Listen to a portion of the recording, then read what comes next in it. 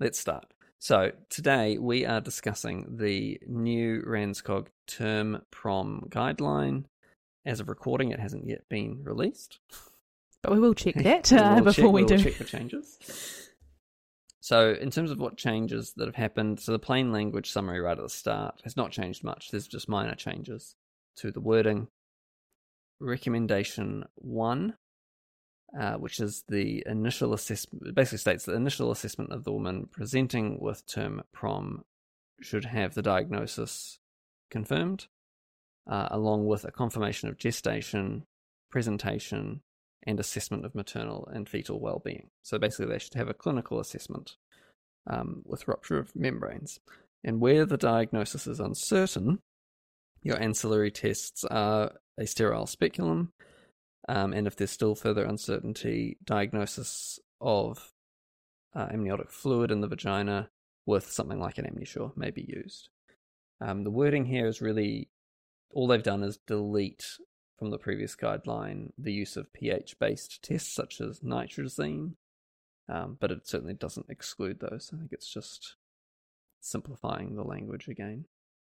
They've also not mentioned that digital vaginal examination should be avoided unless immediate induction is planned, which is an interesting phrase to omit. I don't think it's to say that they suggest it, but I think maybe they're just trying to stick with one recommendation. Yeah, I'm not sure. And that one there remains as a consensus-based recommendation, whereas quite pleasingly, the next few recommendations have grade A backing, yes, which is quite nice.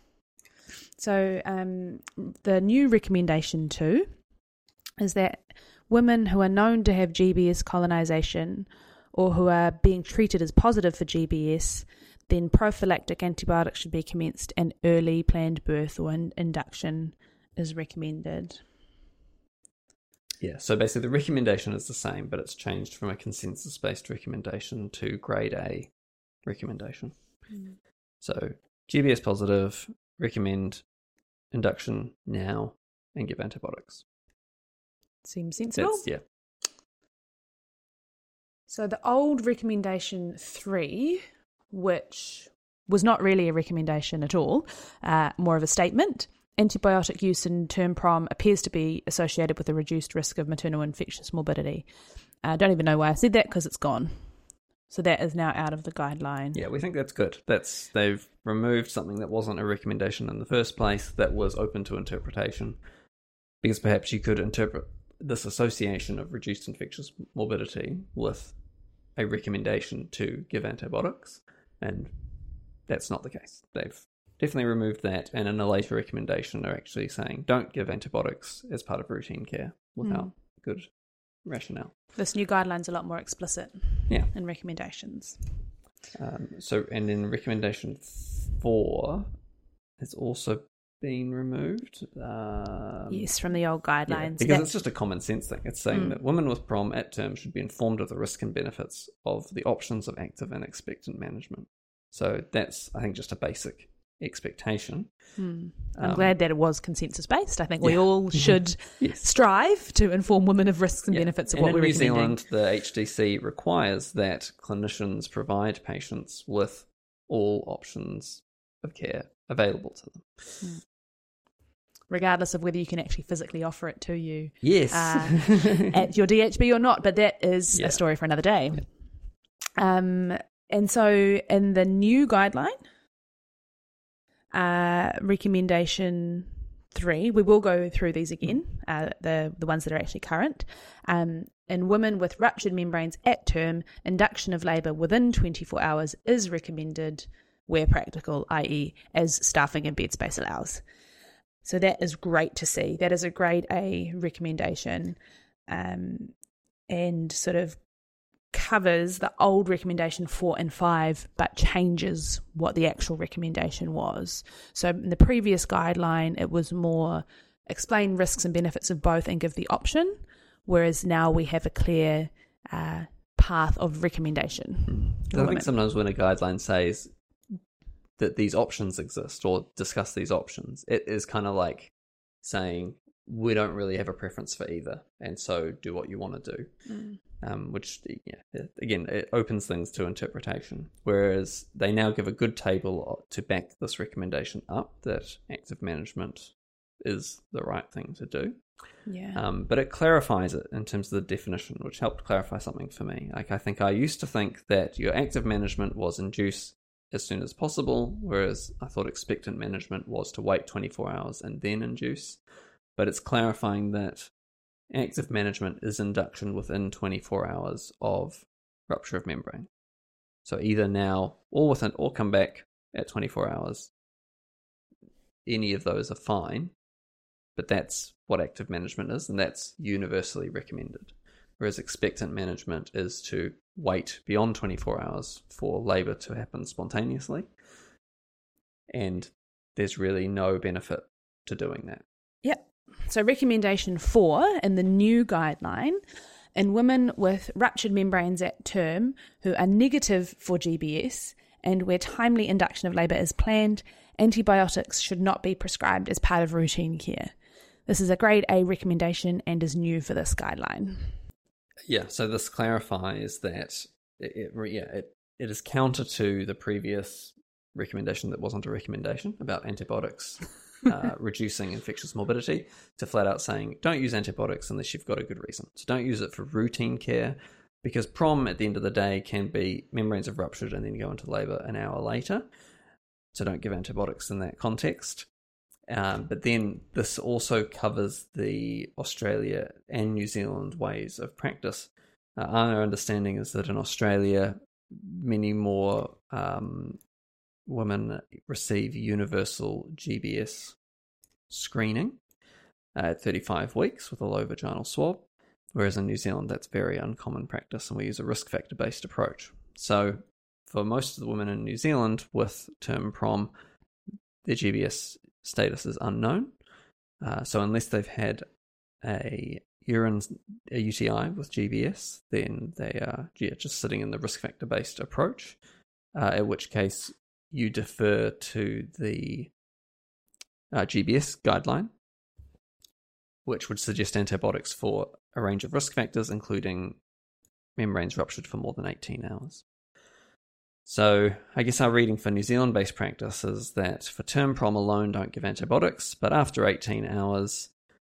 If there's still no baby, start at that time is when you start it, which, can be a bit... Sometimes when they're fully and pushing at 18 hours, we know that you actually need the antibiotics on board 4 hours before the baby's born for it to have any effect. Can sometimes seem a little bit pointless, but that is our approach. Yeah.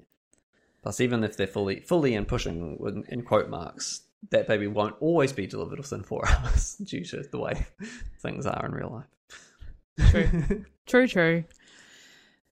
And then recommendation 5 is semi-equivalent to recommendation... Well, it is equivalent to the old recommendation 6, aside from the fact that A, it's been reworded slightly, and B, it is now grade B, a grade B recommendation compared with a consensus-based recommendation. So this whole guideline is just generally a bit more evidence-based.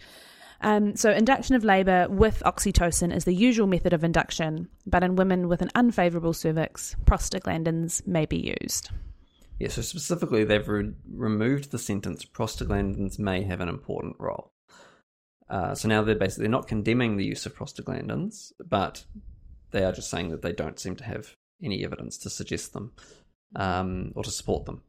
And they still just reference the 1996 term PROM trial, which used prostaglandin gels and found no benefit to their use in the context of term PROM.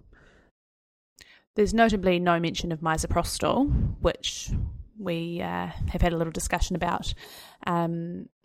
So that will vary depending on the centre you're working at. We've both had experience in centres where misoprostol is in fact used in term PROM, and to good effect, and with a reduction in the number of vaginal examinations overall. And I think specifically the advantages of misoprostol would be oral misoprostol. You're avoiding your infection risk, whereas vaginal prostaglandins are by definition vaginal and potentially introducing infection. So basically, if you've SROMmed with an unfavourable cervix And unfavourable cervix could still be based on a speculum examination, so it doesn't imply a VE.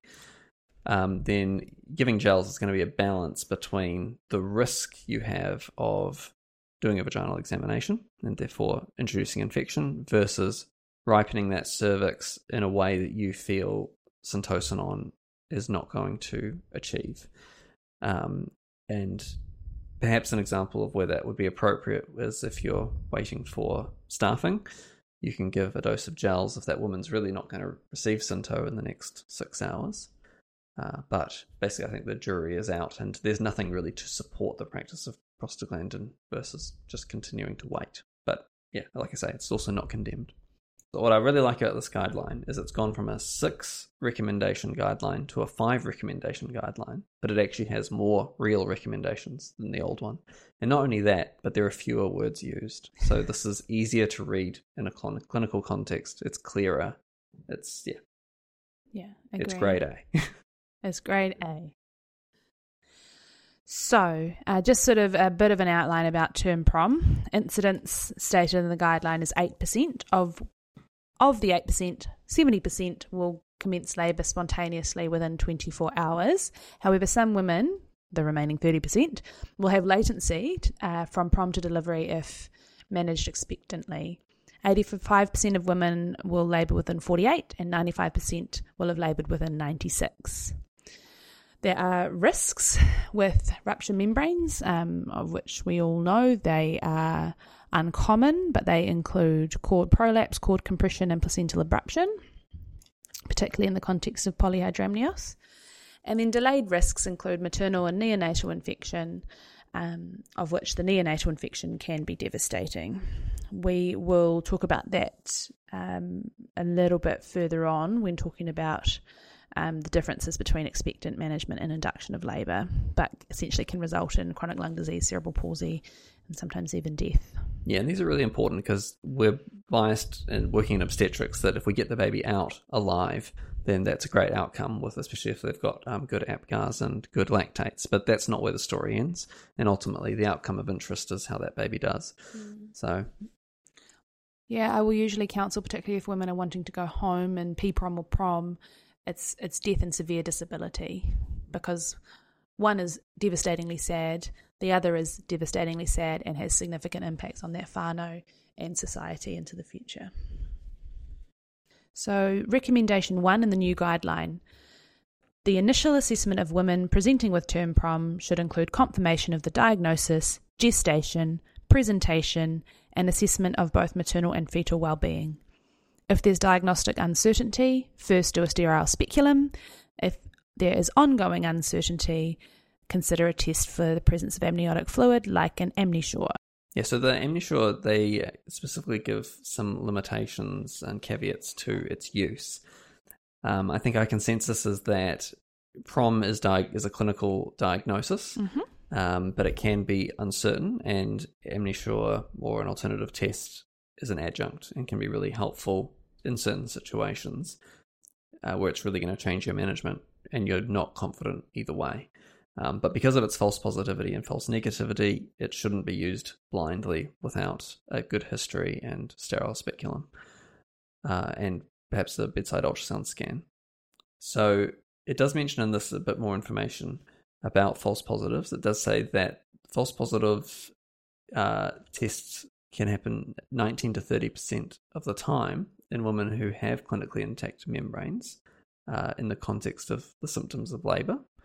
And that you can get false negatives in the context of prolonged rupture of membranes, where there's just really very little amniotic fluid left in the vagina.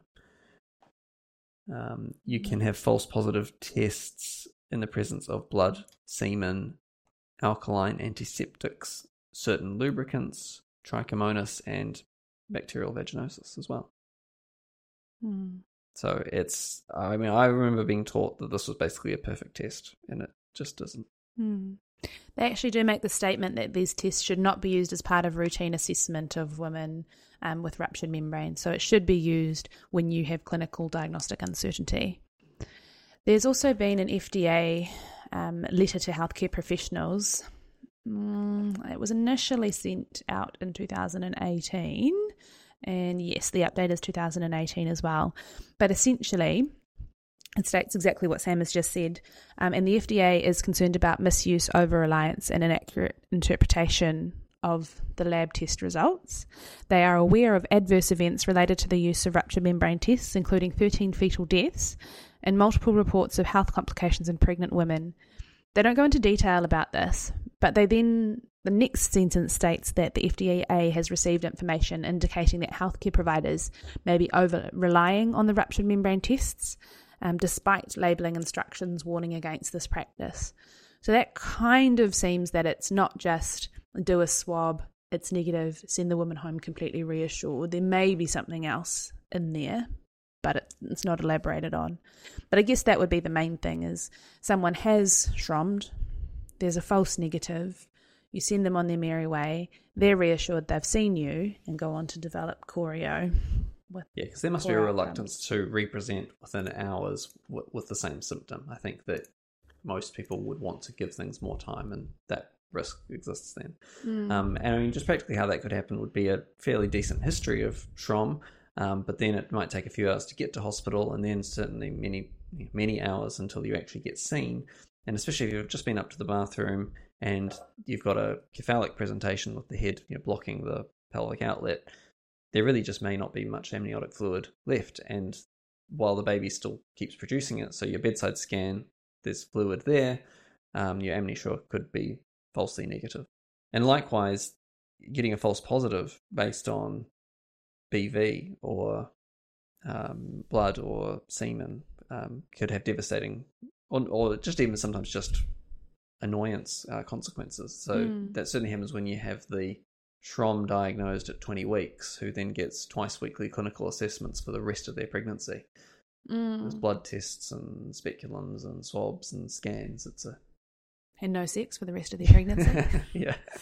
I think it's quite important just to remember that we should actually be doing, this is someone coming with abnormal discharge, and so we should be doing a proper assessment and chlamydia, gonorrhea, trichomonas PCR, and vulvovaginal swabs and endocervical swabs for culture as well. And that means, I know these swabs do take a couple of days to come back, but it does mean then that if someone is reviewing the results, that you can always revise your diagnosis in the context of further information, and particularly in the context of semen in the vagina. That's just history again. I think that when you ask that question about intercourse, I'd like to give a reason, because it's quite an invasive question. And if you don't understand the relevance of a question, I think it's fair to maybe not say that that's happened. So, yeah, agreed. I've had a few women who give a negative answer to the midwife, and then I come in and ask the question again, and they give a positive answer. Yeah. I'm going to do a test which is interfered with if you've had intercourse. That's why I'm asking. Yeah. I can't trust the result if that's happened. Yeah. And again, like all things, you normalise it. It's because this happens all the time. Well, it is normal. Yeah. Weirdly, at 2:00 on a Wednesday. It's quite normal, turns out. Okay, so management. How should women with term prom be managed? Yes, basically, this is a three-way discussion between you as the obstetrician, the midwife, and the woman in her whānau as well. But ultimately, there is reason for us to recommend induction of labour within 24 hours. Yeah.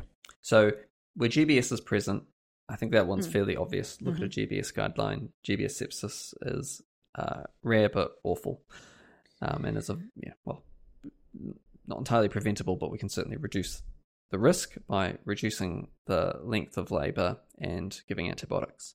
But in those who are known to be GBS negative or don't have risk factors, and when you're going to say, well, actually, rupturing your membranes prior to the onset of labour is a natural thing, that's where it's maybe perhaps a harder sell to say, let's start intervening. But this guideline gives a good simple table of the relative risks, comparing active management with expectant management. And there's basically no negatives. So active management reduces maternal chorioamnionitis. It reduces definite or probable early onset neonatal sepsis. It decreases neonatal antibiotic use. It decreases neonatal admission to the special care unit or intensive care unit. And there is no difference in no statistically significant change in caesarean rate. But if you're going to look at the way it's biased, then in the planned birth group, there is fewer caesareans. It's just not statistically significant. So I think the common misconception and avoidance of induction is that it's going to increase the risk of an operative birth, and at least it doesn't. And that's quite a hard sell, because it's contradictory, is that a word, to what a lot of women think. And people's risks and perception of risk and perception of all of these things can be really, coming from the clinical angle, seems kind of warped. It's like, you'd be happy to take this risk, but not this one. It just doesn't make any sense a lot of the time.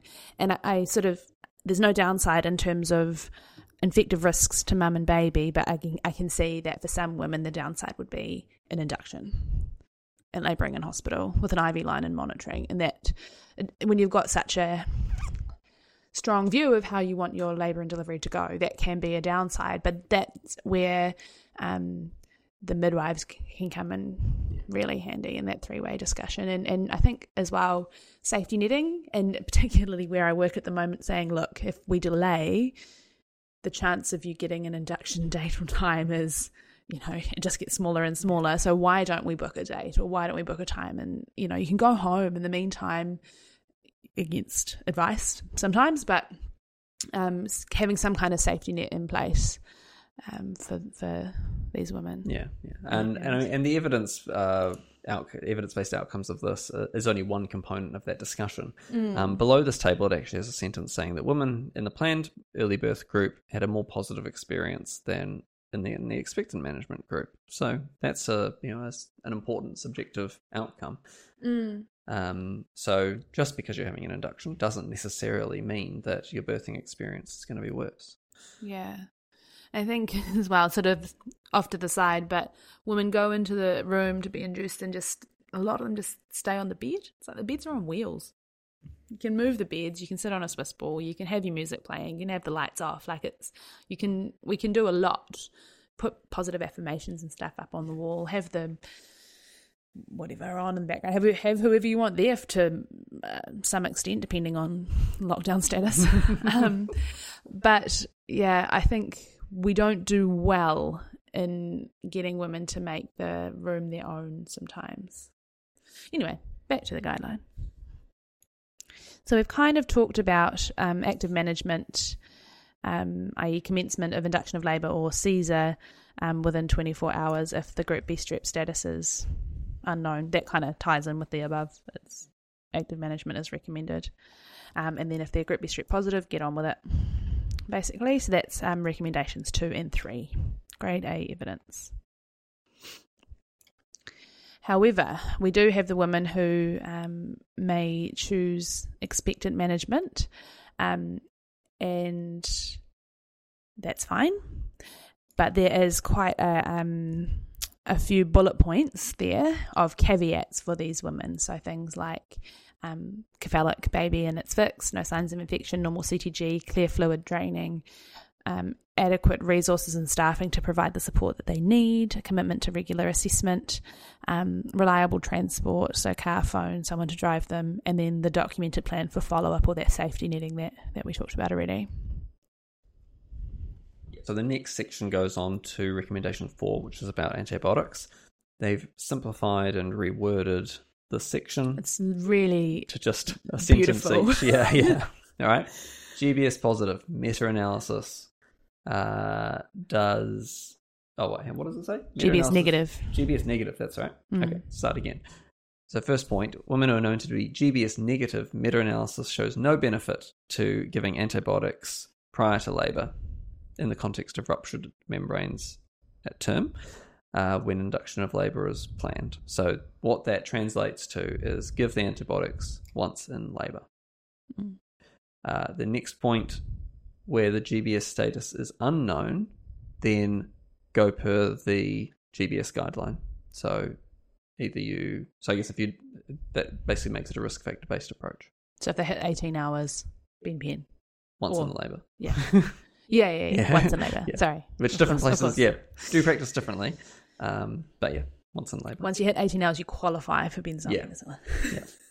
We'll put it that way. Yeah. But I do, we were talking about this before. Perhaps there's an argument they're going to receive they're very likely to receive antibiotics either way.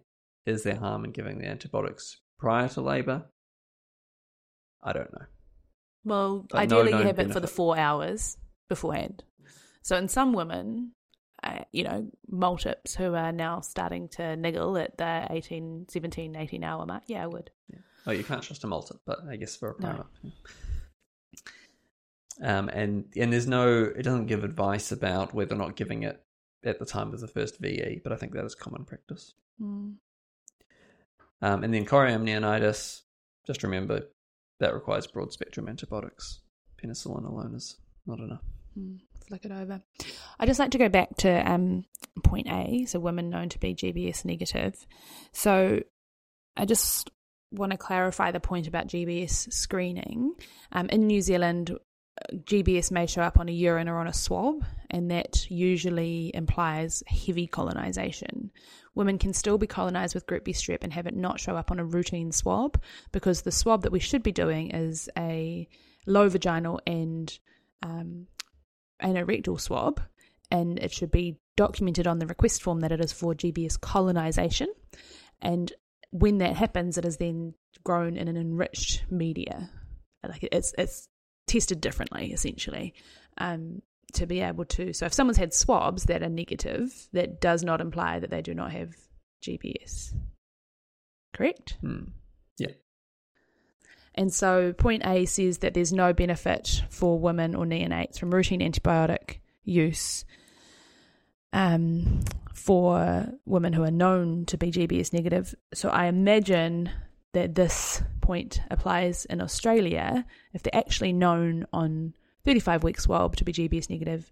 Even if they hit 18 hours, I don't think they'll be getting antibiotics at that point at all, until they get choreo, and then they get the broad spectrum. But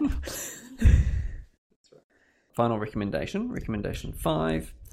This regards to the mode of induction.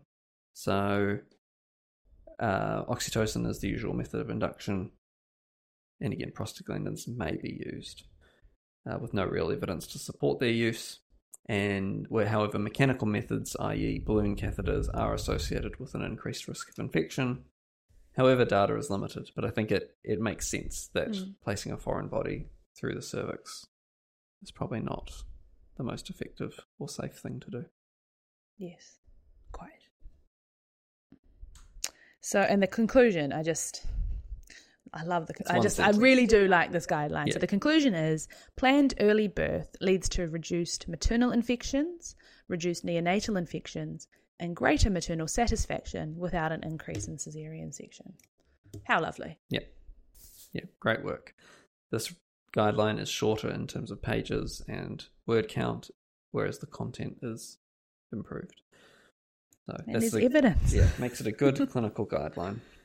It is interpretable, has clear evidence-based guidelines, and it's readable and short. So we recommend that you go and read it.